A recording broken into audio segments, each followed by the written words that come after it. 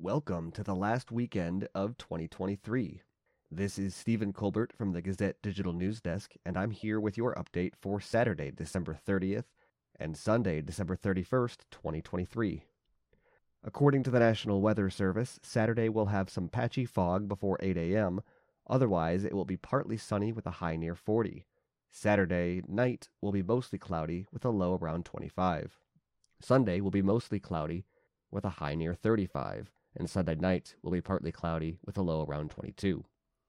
Judge temporarily halts new Iowa law on school books and gender identity teaching, calling it incredibly broad and wildly overbroad.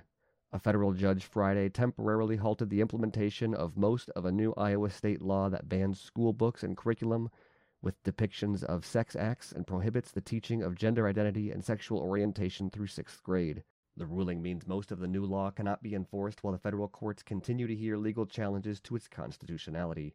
Judge Stephen H. Locher of the U.S. District Court in Iowa's Southern District, in a ruling Friday, halted parts of the law that prohibit books and curriculum with depictions of sex acts as well as the prohibition of teaching gender identity or sexual orientation through 6th grade.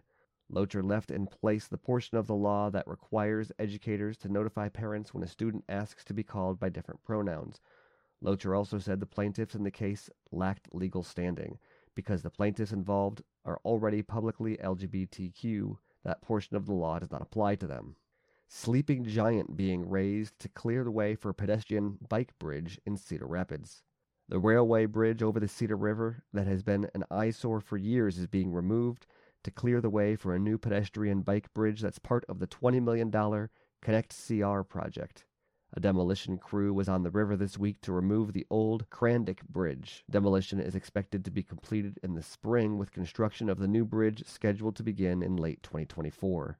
The new Alliant Energy LightLine pedestrian-bike bridge will be built across the river near Mount Trashmore, connecting the NewBo District on the east side of the river and the Czech Village District on the west. Iowa City charter review could include revamping voting districts. Iowa City next month will begin the process of reviewing its citywide charter, which happens every 10 years. At least one city council member said there should be changes to what is now a broken system, in which some council candidates represent geographic districts, but all citizens may vote for all district seats.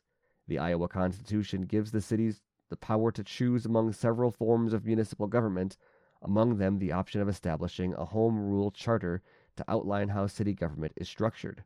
Most cities in Iowa use a mayor-council form of government in which the mayor and 5 council members are elected at large.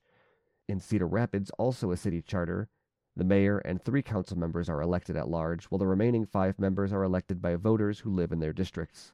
Iowa City's 19-page charter defines how the council is elected and sets the group's responsibilities, which include appointing the city manager, city clerk, city attorney, and city boards.